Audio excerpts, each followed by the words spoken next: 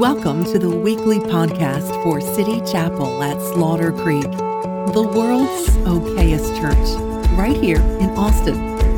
Get to know us better at citychapelchurch.com. We're so glad that you joined us today and hope you enjoy the message. Verse 18, I want to focus on today, and really the next few verses we're going to plow through. He is the head of the body, the church. Now he's zooming in a little bit. He's been talking about holding all things together. Now he's talking to this church in Colossae, and he says, you know what? Jesus is the head of his body, the church. This does not mean that he is just merely the founder of Christianity. He's not just the CEO of Christianity, okay? He is the head of the church in the way that a head is related to the body. Even that's the way he's related to us. To my knowledge, Christianity is the only religion where the founder is still running the show, where he's still calling the shots, where he's still giving direction, where he's still leading the way. He is the head of the body because if he were to be removed from the body would stop working, it would die. And so death happens not when a church closes its doors. The death of a church is not when the most well-off person stops giving. The death of the church is not when the worship leader decides to move to another town. The death of a church is when the head is removed from the body, when Jesus walks out the door. That's when churches die. They might keep rolling. They might keep the organization of the thing for another decade or two. They might still have deacons and elders and boards and budgets and pastors and preaching and singing. But when Jesus walks out the door, this is where churches die. Because he is the head of the church, which means he's not just in a position of authority over the church. He is actually the life-giving source of the church. He is the thing that sustains the church. He is necessary to the church. He is absolutely necessary to the church. He's not an optional package. He's not the comfort package. He's not the upgrade. He's not the tinted windows and the better sound system. He is what's under the hood and the hood. I've been working on cars a lot lately, so this is my context. He is the wheels and the engine. He is the transmission and the fuel pump. He is all that makes up the church of what it is. And without him, that the church is an awful place to be, full of broken people who are just making people more broken. But with him, he is the oil between all of the gears and all of the carnality and all of our messiness. He is the connection thing that holds us all together and brings us all together and makes us who he wants us to be. He's the head to the body. You take the head away from the body and the body dies and the head loses its purpose. But he is the head of the church and he is the beginning. Probably a better translation of the word beginning is the beginner. The initiator, the instigator, the author, and the finisher of our faith. He is the one who starts things. And he starts them by leading. He's the beginning. And so this word also means leader, meaning he goes first. He steps out first. I'm going to get ahead of myself here, but he is the firstborn from among the dead so that in everything he might have the supremacy. For God was pleased. This is so deep. God was pleased to have all the fullness dwell in him. And through Jesus, through him, to reconcile to God all things, whether things on earth or things in heaven, by making peace through the blood shed on the cross. Now, verse 21, he gets more personal. He says, once you were alienated from God and you were enemies in your minds because of your evil behavior, but now... See, the enemy loves to talk about what you once were, but God keeps that in context only so that he can remain the one getting the glory for who you are but now. There's a but now to those that have come to Jesus. There is a once were, but there's also a but now. And he says God doesn't forget about your once were because that brings him glory. You probably shouldn't shut up about your once were because we want to act like we've always been this way. Well, if you haven't always been this way, you might just want to open up about what you once were because it's what you once were that brings the glory to God of what he's done in your life. You once were alienated. You once were an enemy of God in your mind, but now Paul says he has reconciled you. Look at this, by Christ's physical body. Do you see that? I'm going to get back to that in a minute. But it is by Christ's physical body that we have been reconciled. He has reconciled you by Christ's physical body through death to present you holy in his sight, without blemish and free from accusation. If you continue in your faith, established firm, and do not move from the hope held out in the gospel. Boy, that's important. This is the gospel that you have heard and that was proclaimed to every creature under heaven, and of which I, Paul, have become a servant. If you continue in your faith, established and firm, and do not move from the hope held out in the gospel. Paul's been, that's like the third or fourth time he's mentioned the word hope. It just here in the first, 20-some verses, he is obsessed with this hope. And why not? He's in prison. He's writing from prison, where people don't have a lot of hope, where people are quite hopeless. And while he's in prison, he's ever mindful of the hope he has that the guy next to him doesn't have. And he's not bragging about that hope. He's holding on to that hope, and he's trying to extend that hope to everyone around him. And when he writes to this church, he says, guys, don't forget, don't move on from the hope held out in the gospel. Don't move on to bigger and better things. Don't move on to deeper things. Don't move on to more glorious things. Hold on to the hope held out for you in the gospel. On this Father's Day, I want to honor all the dads in the room, but I especially want to honor my dad who's watching online, I think at the 9. I think they watch the 9. I don't know. If not, this will be recorded and he'll watch it at the 11 maybe. I don't know. But my dad, my mom and dad got saved, and I've shared the story several times. They got saved when I was, just before I was born. I think it was like 6 months or so before I came along. So they were brand new Christians. They didn't know pre-trib from post-trib. Just checking to see who in here actually knows pre-trib from post-trib. They didn't know anything about eschatology. They didn't know anything about atonement. They didn't know anything about Jesus. They hadn't read the Bible, and they came to know Jesus though. They met the grace of God, and the hope held out in the gospel, a hope for salvation, a hope for heaven, a hope for the future, a hope for the now. They found a hope held out in the gospel, and they grabbed a hold of it. As many of you have, but as many of you have figured out that just because you grab a hold of a hope held out in the gospel doesn't mean that immediately everything right here just changes. There's a bit of a process, and I had the privilege of growing up in that process. You know what I mean? To be a kid in a home that's in process. Turns out my kids are also growing up in a home that's in process. Turns out everybody is growing up in a home. There is one perfect father. He's already got that title. There's no other perfect fathers. The rest of us are in process. And we're at different levels of process. And I feel like I've learned some things. I feel like as I grew up, I saw them do some things that I said, I'll never do that. And I haven't ever done that. Because I said, I'll never do that. See, when I say that, I actually mean it. But, I said, no, I don't think that's the good. And so I learned something. I got to stand on their shoulders, learn from their mistakes, and learn from their wisdom.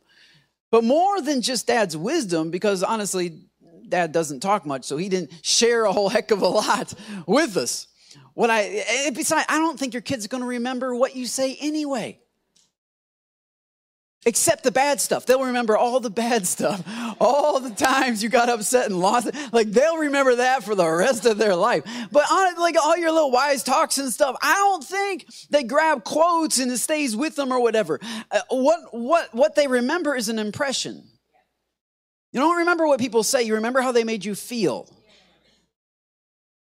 And I think growing up, what I remembered, because Ro and I were talking about this, and we were like, how do we get our kids to have the same kind of faith that my parents got me to have?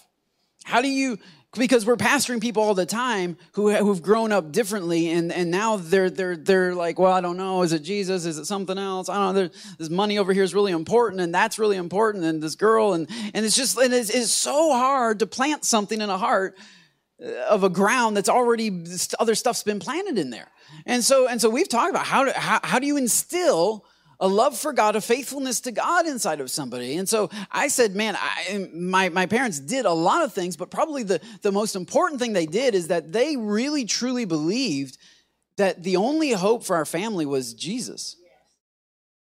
That it was not them learning conflict resolution better, that it was not parenting skills, even though they tried to improve on all of those things. What the one thing I got was, no matter what, we are a family that's going to be connected to God, that's going to be connected to Jesus, because he's our one hope. And so this is why when I was 9 years old, Dad would wake up. I don't think Mom ever carried us, but I remember Dad bringing us out of bed at like 6 a.m. in the freezing cold in Michigan, right? It's negative 5 degrees outside, plus whatever the wind chill is. It's still dark outside. Dad's wrapping us up in blankets. We're pretending to sleep so that he'll carry us.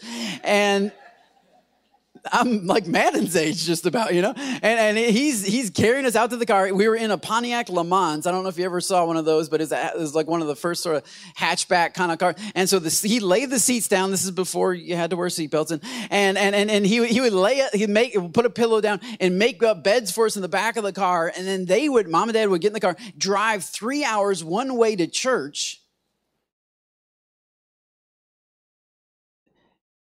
And then we have church, and then we go out to eat with people from the church, and then we hang out, and then we go back to the church, and we take a nap because we got up so stinking early, and we take a nap in the kids' room on the floor. I'm not a pastor. My dad's not a pastor. We weren't getting paid for any of this. We didn't have a title. My dad wasn't like head usher of the church. He didn't have a badge for anything. He just believed that Jesus was the only hope for our family. And so whatever it takes to get my family in church and around Jesus, that's what I'm going to do. My dad is not especially gifted in hardly like any of the ways that you would think you would need to be gifted to train people up in the ways of God, except he's just really, really, really ready to be crazily work really hard. He's got this work ethic that he got from his dad, I'm sure got from his dad. And so when he applied that work ethic to Christ, when he applied that commitment, insane level of commitment to Christ, it just, this was our family. And so we're napping in the church because you got to get ready for the Sunday night prayer meeting. And so then we'd have Sunday night service. And then, of course, we go out to eat again because Christians eat a lot. And so we go out to eat again, and we stay till about 11 o'clock at night. And then we make the 3-hour journey back. And Dad gets up at 4 a.m. the next day to go to work in Detroit. And we did that for a year until that pastor decided to move to our city and plant a church in our city. And we weren't any less committed when he planted a church in our city for the 12 years that we were a part of that church. And I haven't been any less committed to any church I've ever been a part of, whether I was on staff or not, whether I had a paycheck or not, whether somebody was checking in with me or not. I was there before the doors were open. I was setting up whatever needed to be set up. I was mopping whatever needed to be mopped because I just happened to think that Jesus is the only hope for me. And that if I can get close to Jesus, and this is probably one of the reasons why I became a pastor and not a doctor or not a psychiatrist or not a psychologist, because there are other good things that you can study, but I'm a one-trick pony. I have one message. I have one thing. I get people close to Jesus. And if you want to come talk with me about other stuff and with the weather, and I don't know, the politics, I'm not that sure about, but I know Jesus, and I believe he's the answer for your physical sickness. I believe he's the answer for your emotional mess. I believe he's the answer for your marriage and for raising your kids. It's just Jesus. It's just him. And I know sometimes that's frustrating because it's so simple. It's like, well, you don't understand what it's like to have teenagers. I had somebody tell me that once. Well, no, but I do understand what it is to be a teenager and to have an intimate look at somebody who is raising teenagers, mainly my parents. And I know what it is also to be a really good negotiator. As you can probably tell, I'm pretty good at convincingly making people interested in stuff they normally wouldn't be that interested in. And so I remember like one of the talks that my dad had, we're driving in the car and dad's talking to me about how I need to, apologize to mom about something. And he made the mistake of letting me talk back. Not in a mean way, but just simply, well, Dad, have you thought about it from this perspective? And I spent about 5-10 minutes kind of softening him up to my perspective until finally he's like, well, yeah, that is kind of, and then he's just like, no, but you have to apologize to your mom. I don't know. Like I said, but so I don't know, like my parents, they weren't perfect, but they made sure that we were close to Jesus. They did everything they could do to make sure that we knew that Jesus was the hope. Don't move on from the hope held out for you in the gospel. And this is what Paul's talking about. He's like, man, it's about Jesus. And you start moving off of Jesus. You start moving on to your religion. You start moving on to the ways that you think you can please God. You start moving off of Jesus. And it's going to be murky waters. And that's what the Gnostics were doing. Or the first century Gnosticism, they were teaching that, Jesus is good, but he's not entirely important. What's most important is that you have this like special knowledge. And so let's all try to figure out the special knowledge. And Paul is saying, man, there is special knowledge and it's about Jesus. You get to know Jesus. You get connected to the head. And that's what I want to talk to you about today. The two things that the head does for the body. We have to get connected to the head. If I can just move you closer to the head, who is Jesus, if I can connect you with the head, he will do so much more for you than any like special lesson I can give you about finances, about marriage, about whatever. If you can get connected to Jesus. And it probably won't take me 3 hours. We don't have to drive 3 hours one way to Mount Pleasant today. But I am going to take a little bit of time and try to drive home what Paul is talking about. He says, and I want to go back to verse 18 and just walk through this a little bit more slowly because there's a lot to unpack here. Jesus is the head of the body, the church. He's the beginning, and he is the firstborn from among the dead. This is something that I'm afraid that we don't really understand very often, because we don't think about it. The fact that Jesus is the firstborn from among the dead. What does that mean? Well, that means that he is the first who was raised in resurrection power. He is the first human that was resurrected and is still living today. So Lazarus was resurrected by Jesus, but he died again. There were people in the Old Testament that came back to life after being dead, but then they would get sick and die again. But Jesus is the first. He's the firstborn and the most important. So that's two things, in order of his significance, but also his just birthright. He is the first human, and I say that loosely. He was the first God human that was raised from the dead with resurrection power, the kind of resurrection power that you and I will experience someday. And I think one of the reasons why we don't think about the fact that Jesus was the first raised again with resurrection power is because, honestly, we don't think about our own resurrection very often.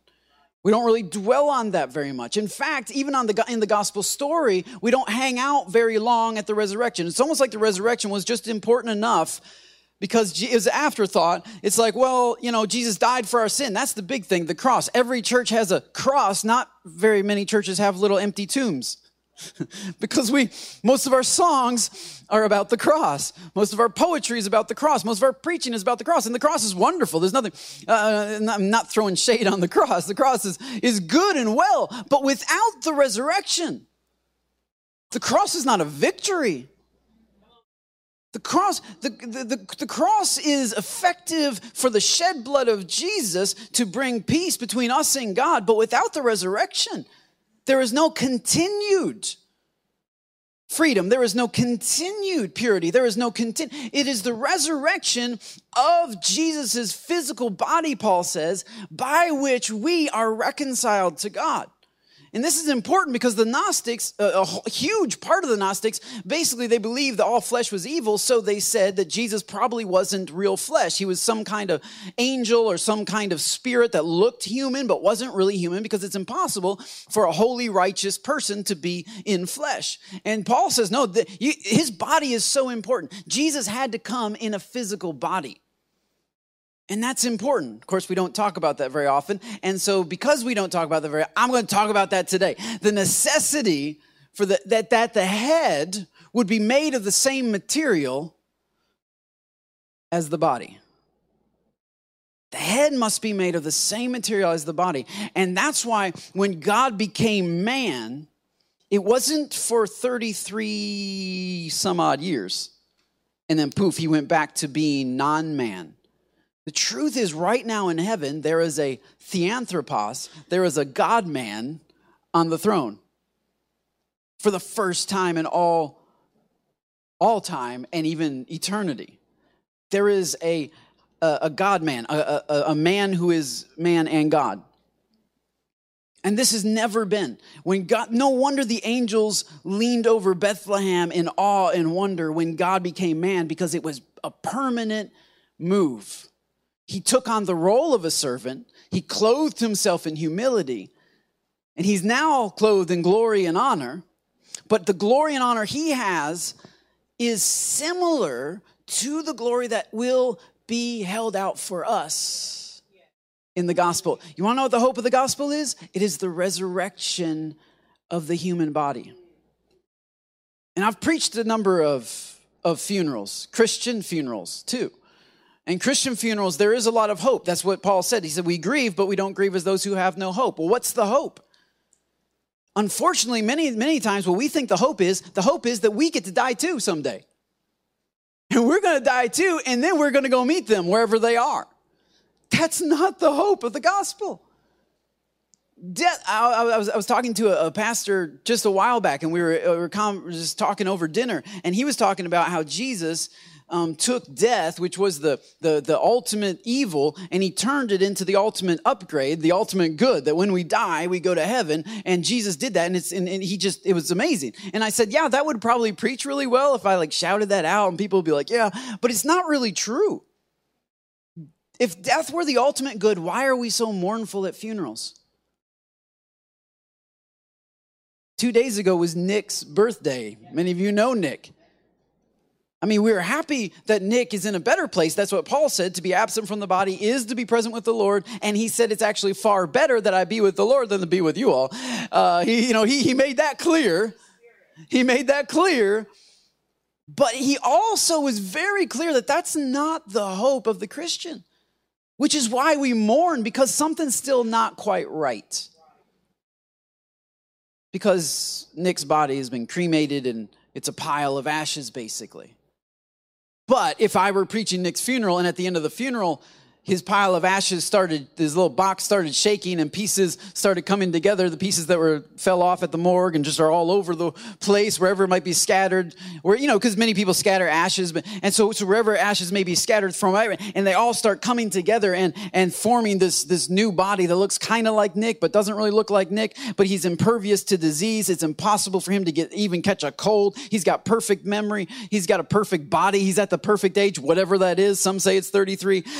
He's at and he stands up before us, and then he grabs the mic and he says, death is swallowed up in victory. That means a little something more than we're going to see him someday whenever we all die and get to go to this beautiful place of rest. And that's the hope held out in the gospel. And this is what the early church was obsessed about. And in fact, you read the writings of the early disciples, they were shocked that Jesus rose from the dead. Some of them didn't even believe in physical resurrection, probably, because there was a huge argument in those days as to whether or not people would ever be resurrected from the dead. And yet, here is Jesus, and it says in one of the Gospels that they were all with him in a room, and none of them dared ask who he was.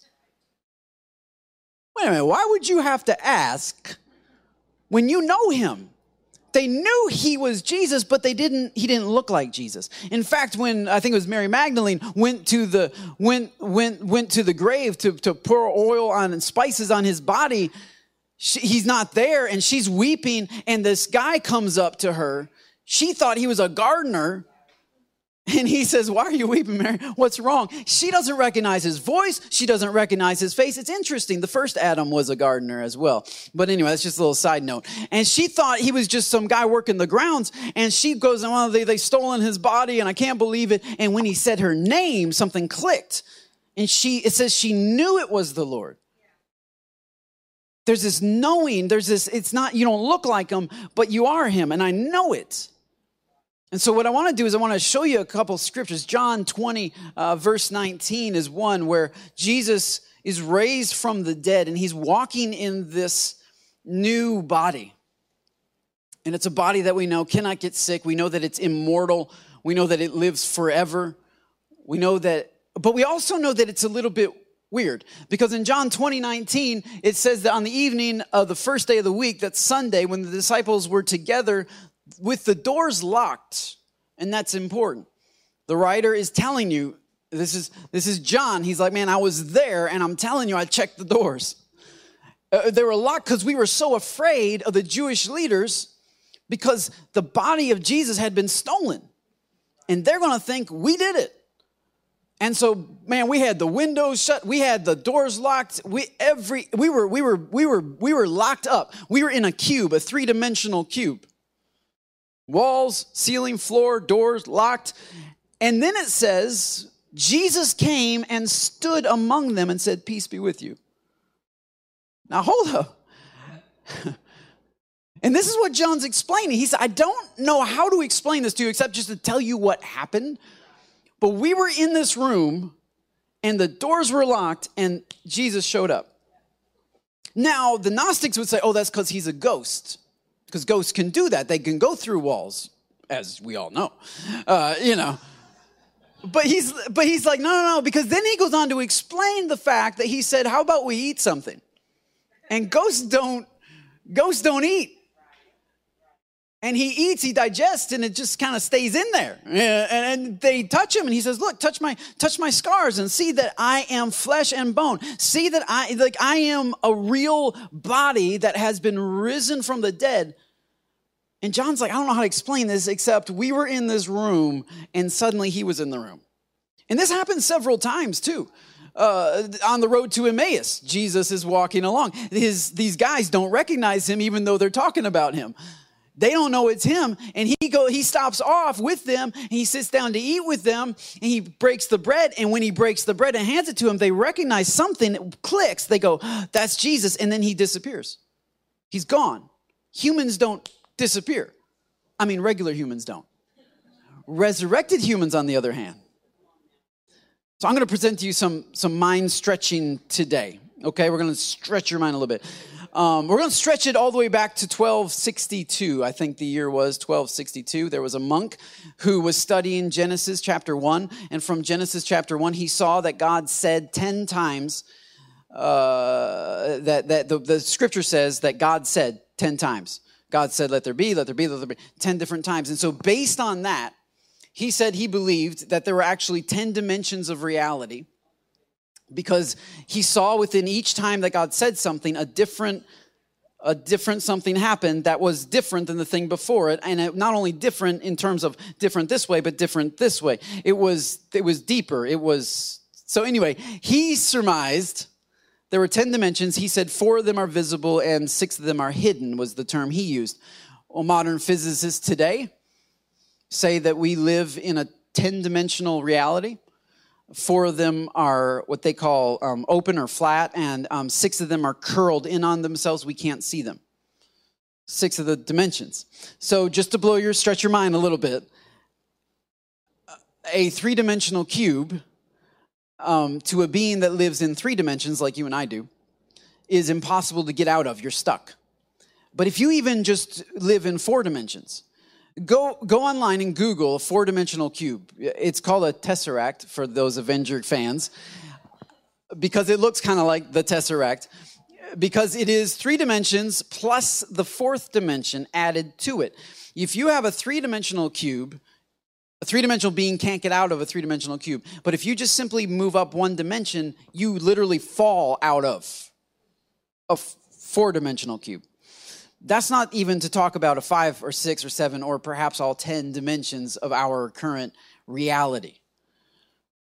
So let me explain it like this. It's a little hard to understand dimensions, and this is the way I've seen it explained, and this is how I would suggest to you. It's easier to go back than forward. Meaning, we are 3-dimensional beings. Like, we have height, depth, and width with 3 dimensions. So you look at this. This is a 3-dimensional Sharpie marker here. But this board is a 2-dimensional drawing. There's only 2 dimensions here. There's no depth to it. There's height and width. You can go up, down, left, and right. You cannot come forward. So if I draw a square here and I draw Mr. Circle in the middle of the square, Mr. Circle is trapped. To Mr. Circle, he can't look up and he can't look down. He can just look sideways. To him, there's a line, there's a line, there's a line, there's a line. All the doors are locked in his room. He cannot get out of that room. And he cannot see his friend over here, Mr. Circle. Just trying to be creative with the names. He can't see his friend over here or his other friend over here, Mr. Triangle. Changing it up. These guys can see each other. This guy cannot see him, and he cannot see him, nor can he get to him, because they're living in 2-dimensional reality, 2 dimensions, and that is the version of their reality. That's it. There is no other reality. But imagine for a minute if we were to be able to pick him up off of the surface and bring him into a 3-dimensional realm. If we took Mr. Circle that's stuck in his little square, who believes himself to be completely alone, he can't see the fact that I'm right here. He can't see how close I am to him. Because in his dimension, he can't see this way. And yet, if I were to act on him and pull him up and lift him out into this 3-dimensional realm, he would suddenly see the square, he would see his friend, he would see his other friend, and he would see all of you all in this entire new world, and he would have to try to then I throw him back down, and he has to try to describe it to these guys. This is what happened to the Old Testament prophets, I believe. That God, who lives in far more dimensions than we know of, is able actually to touch him and him at the same time, is able actually to be in Austin and Denver at the same time. Come on, somebody. Is able, because he lives in a different dimension. And so we try to explain him like we say he's one God in 3 persons. I think we're trying to describe something that lives in more dimensions than we know how to describe. And many times when God would lift up the prophets and show them things in heaven, you read Revelation, he's always saying stuff like, well, it was something like this, and it looked like a rainbow, and it was like gold, and it was like glass, and it was like, in other words, it was kinda, but not really. And sort of, because if I were to come into this dimension, if I were to be able to put my hand into this dimension, they wouldn't see a 3-dimensional being. They would basically see a smaller line at the tip of my finger and a bigger line as my fingers got in there and a larger line as my arm went in there. And so they would say, yeah, there was a wheel, and then there was a wheel within a wheel. And there was this other, what is it? They're seeing according to their dimension. But you take this square, for instance, and you take this out into a 3-dimensional world, you fall out of it. It's so easy to go in and out of that square in a 3-dimensional world because it's a hollow square. It's not a cube. You have to cube it to make it solid. And so I believe that the resurrected body of Jesus operated in at least 10 dimensions, which is why he could seem to disappear when really he's not disappearing. He's just using one of those other dimensions. One of them is time. We know the 4th dimension is time. So if you can freeze time and walk away, it looks like you disappeared because you have control of that dimension. For those of you wanting to know more, just watch the Avengers movies. You have control of that dimension. And it's kind of mind stretching, but as a resurrected body, he's doing things that we cannot do. And we try to use them in words that we know, but yet what happens is he comes into this square when it's completely closed off. He comes into our cube and it's completely closed off. And he speaks to us and he eats with us. He's one of us, kind of. And then he ascends to heaven. He floats upon this cloud and disappears. We don't see him anymore. Well, why? Because I believe the dimensional aspect of a resurrected body is far different than the dimensional aspect of this body that we're currently living in. And this is part of what is awaiting us. This is the hope held out in the gospel. That God would reach into the dirt again, a second time, after your body has decayed. See, it says that he is the beginning. He's the first one. He's the one that goes before us. And that's true in terms of, our regular everyday life. He steps into our tomorrow. He steps into our job. You've never stepped into a day that Jesus hasn't already been there. You've never walked into a room that Jesus hasn't already been in with you in the future. He's gone before us. The writer of Hebrews calls him the forerunner.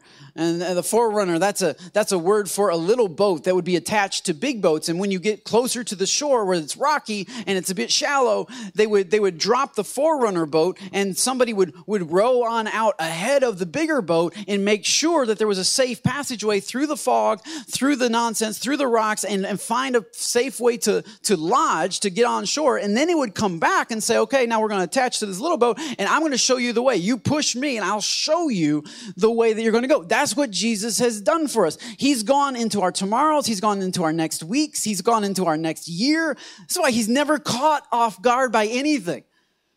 Dads, have you ever played a video game that you've already beaten and you just want to play it again so you can look and feel like a rock star? Because when that bad guy's coming around the corner, boom, headshot. When he's coming, boom, headshot, 95%. Because you've already played it.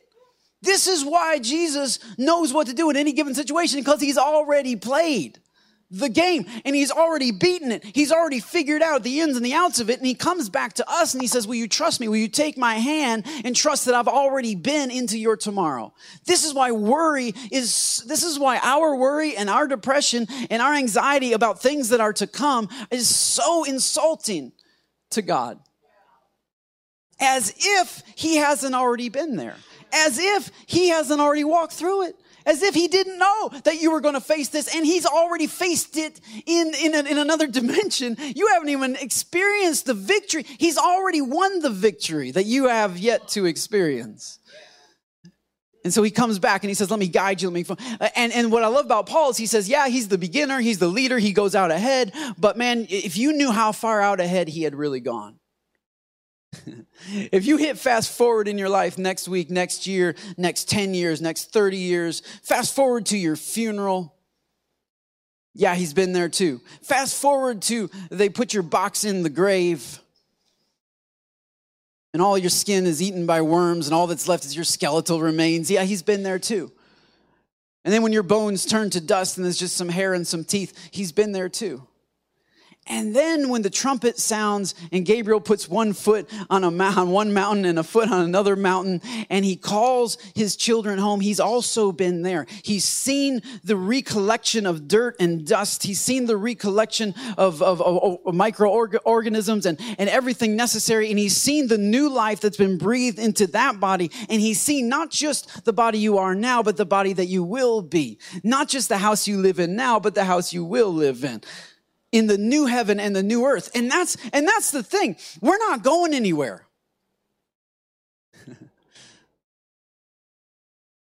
In the past 150 years, there's a theology that's very much escapism theology that's crept into the church that says, you know what, we really don't have to treat this earth well because we're going to leave it behind. We don't have to treat this body well because we're going to leave it behind. And we're going to escape. In fact, if he's going to come down in the clouds, we're going to meet him in the air. And then what? Well, Scripture doesn't say. It says we'll forever be with the Lord. But we've added, we're going to escape to some other dimension, some other heaven up there that's 1,000,000 miles from here. It's not. He says he's going to make all things new. He said the kingdoms of this world have become the kingdoms of our God and Savior Jesus Christ. He said, behold, I make all things new, and the new Jerusalem will come out of heaven and come to earth.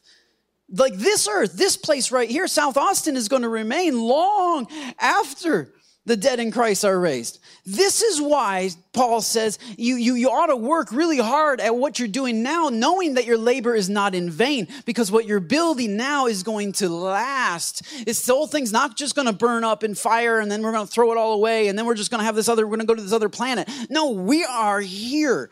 God is not a God who just throws things away and starts over. You know, like when he met the man by the pool of Bethesda, he didn't say, hey, those legs aren't working, right? Here's a sword. Let's just get rid of those. Cut them off. Can someone take these out of here? They're trash. They're not working. We need some new prosthetics here. Let's get the guy some. No, he speaks to the old leg. And he says, that thing that had died 35 years ago, that thing that had shriveled up, that thing that wasn't working, I'm going to restore it to its original purpose. And that's what the head does. The head sees what is out ahead, but it also brings restoration to what is dying in the body. It speaks to it and it brings all the necessary tools, not to throw it away and build something new, but to take what was old, what was broken, what was wounded, what was, Scripture says corruptible, what was mortal, and put on incorruption and put on immortality, and to make all things new. And this is why I think our version of God is so less than who he is. Because our version of the resurrection is so lame, so less than what it is. Our version is basically we get to die and get out of here. But then that has us worshiping a God that enjoys funerals. Who is this guy? Hey, happy Father's Day. Your Father in heaven just loves it when you die. Why? Why does he love it when we die? It says, precious in the eyes of the Lord are the death of his saints. He's weeping with us. Death is a symbol of sin. It's a reminder of brokenness and the disorganized chaos that we live in. Why is he celebrating this? People are like, oh, he just needed another flower for his garden. You're not a flower. He's not a gardener. And even if all of those things were true, he's not so evil to just pluck people and leave people broken and hurting because he's working on his gardening skills. That's not how that works. No, death is a reminder that all things have not been put right yet. Death is a reminder that this is a hope we're holding on to, that Nick will rise again and we will see him in his completed state and in his full state and in his incorruptible state and in his unsick state. Like, I remember a year ago on Nick's birthday, we were just celebrating that he made it to his birthday. And I still celebrate that because when God brings physical healings on this earth, it's not that he never wants us to die. It's that he's letting us know that if he's powerful enough to heal you now, he's powerful enough to raise you later. It's to let you know that even after you die, that there is still a hope held out in the gospel for me and for my body and for my family, and I will rise again. And I will come back 78648 zip code. And I will continue what I started. And I will continue with power, and I will continue with wisdom, and I will continue with more might. And we'll have the best church ever at that point. And we'll have the greatest worship services ever. And we'll have the best horses ever. And we'll have a Viper that doesn't leak any oil. And it'll be amazing. Because we're coming back here. So what you do here matters. Where you spend your money here matters. Who you clothe here matters. Who you love here matters. Who you help here matters, because you're probably going to hopefully run into them again someday. This is why you can't hold grudges against people. What are you going to do if they move up next to you forever? Gonna have to work through that one real quick. I have to figure that one out, because any kind of jealousy, any kind of bitterness will grieve the heart of God. And your immortality might not be quite as immortal as you think that it is, because you can always become what you were created to be, it seems to me. As we deteriorate who we're created to be, we become ugly inside, and we become evil inside, and we become a rejection, an enemy of God. But the beauty of the gospel And this is where I don't have time to get all into it, but I do want to keep reading just a little bit. Where he says that you have been reconciled by the physical body. You've been reconciled. And so, guys, I did make a slide. We're not going to go to all the other scriptures that I had in there, but I did make a slide for this word reconciled. It's a combination of three words, which kind of bothered me. Sometimes I come across words I just don't really understand what they mean. And for the most part, to reconcile means to make peace with. And that is true, and that makes sense. But this is the way the Greek brings about this idea of making peace. These three words smashed together, apo, kata, and alasso. So it's apokatalasso is the word, but when you break it down, it's apo, which means of separation, something that is apart from something else. It's separate. But then kata means to bring together. And then alasso is to change or transform something or to trade something for something else. And this is what God has done to us. There's a atonement theory out there called penal satisfaction atonement. I don't really like that term because it's kind of a weird term. It really means penalty satisfaction atonement, basically saying that when Jesus died on the cross, he was satisfying the penalty for our sins. And I think there is some elements, of course, of Christ paying a price for our ransom. There's some certainly Old Testament similarities to that. But I think the problem with a penalty satisfactionary atonement theory is the way that it starts. It starts with an angry God who is so mad at us that actually when you listen to atonement, penalty satisfaction atonement people, they talk about when Jesus was in the garden, he said, if it's at all possible, let this cup pass from me. And so Jesus doesn't say what the cup is, but they'll tell you. They say the cup is the wrath of God, which is interesting because this is the way they view God. He's so just mad that he's got a whole cup of wrath ready to pour out in the whole world. I find that to be less than who I know God to be. It is true in Romans 1 and 2 that those who are wicked are storing up for themselves wrath. It is true that God is a God of justice and a God of wrath, and he does get angry at sin. But to say that he can't set that aside is just not true. To say he has to pour that out on somebody, and so, darn it, Jesus, you got to line up. That's essentially, that's a pagan idea, actually. That the angry God must be appeased by a human sacrifice. And once he's appeased, then okay, fine. All right, you're all fine. Because he's genuinely angry. I don't see that God. I don't see that God in Scripture, a God who's genuinely always angry. I see a God who is longing for a reconnection with his children. And Jesus coming to drink the cup of suffering, not the cup of the wrath of God. How can God be mad at God? That's another question I have. If he is God, why is he just mad at himself? Is that how that works? No, like he's drinking the cup of suffering, something that deity has never had to do. And it's because of this right here, this separation. We are separated from God. We have a God who is separated from us, not because he's angry, but because of our sin, it's separated him from us, cannot get close to us. And so there is a separation there. But what I love about this word reconciliation, notice it says that God reconciled us. Jesus reconciled us. Jesus didn't reconcile God. So in a penalty satisfaction atonement theory, you have an angry God who is suddenly no longer angry.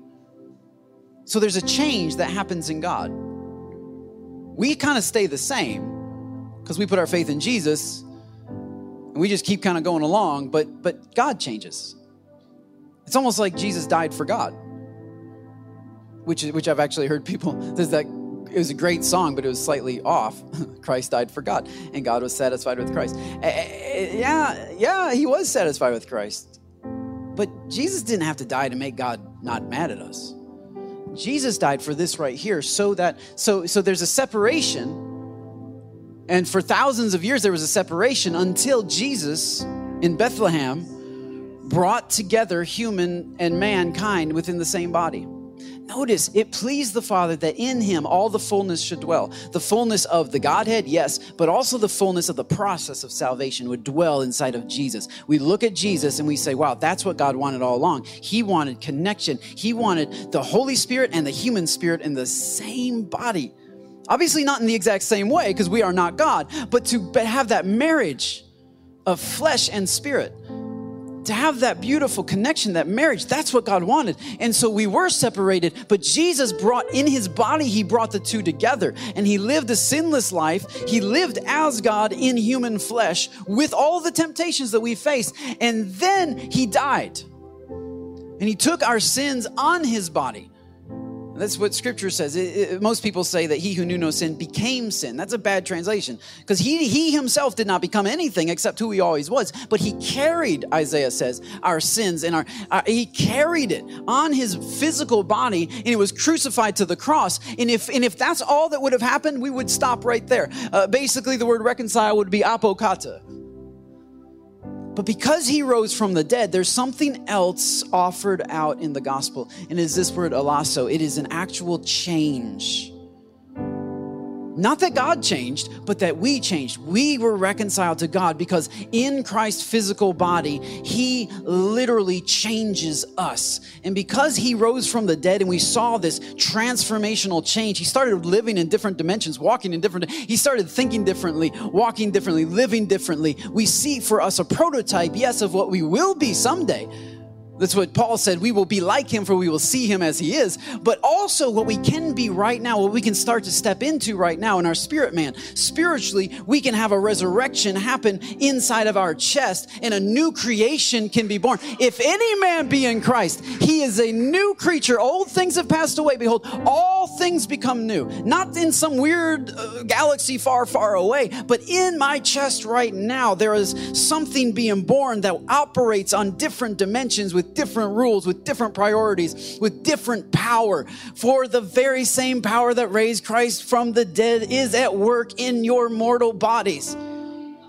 To quicken it, to bring it power, to bring it realization, to bring it wisdom, to start seeing things and living. And yeah, you're still stuck in a three-dimensional world out here, but we have multiple dimensions on the inside. This is why the gifts of the Spirit and wisdom and prophecy and knowledge can operate in the church, because we're not limited to the three dimensions that we are walking in. We are living in something much higher than that, in our spirit man. The hope of the gospel is sealed by the promise of the Holy Spirit here and now, that as he is here and now, as there is a marriage here and now between us and him, as there is a change that takes place inside of us, we are reconciled to God so that there is no more war, so that there is peace between us and our Father, as there always was from the very beginning.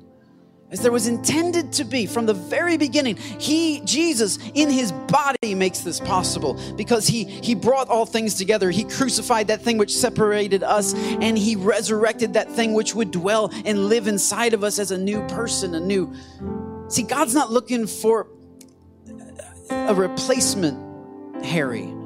He's not looking for a replacement Poppy. He's not looking for a replacement Mia. He likes the old one. And so he calls the old one out of the grave.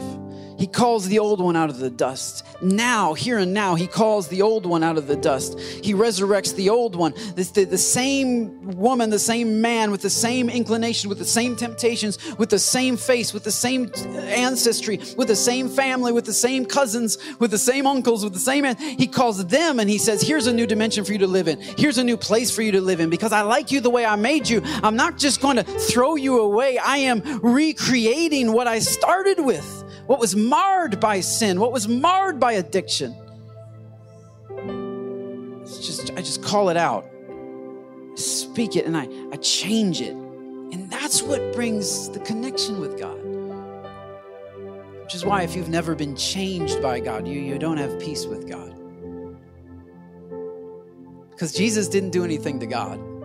God's loving us all along. Jesus did something to us to change us.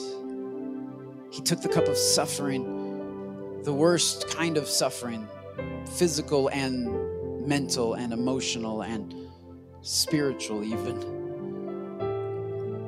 For he who knew no sin, to carry the weight of that. in order that we might have fellowship with him, in order that the war between us and him might be over, in order that real change might happen. And what's amazing is, I think it's in Ephesians, it says that we have been given the ministry of reconciliation. So that's my job. That's my job, to tell people about their distance from God, to tell them about the one who brought God and man together, and to tell them about the change that's possible by faith in that one. And that's your job, and that's our job. That's why we're here. That's why we're still here. There was a story about a guy in World War II.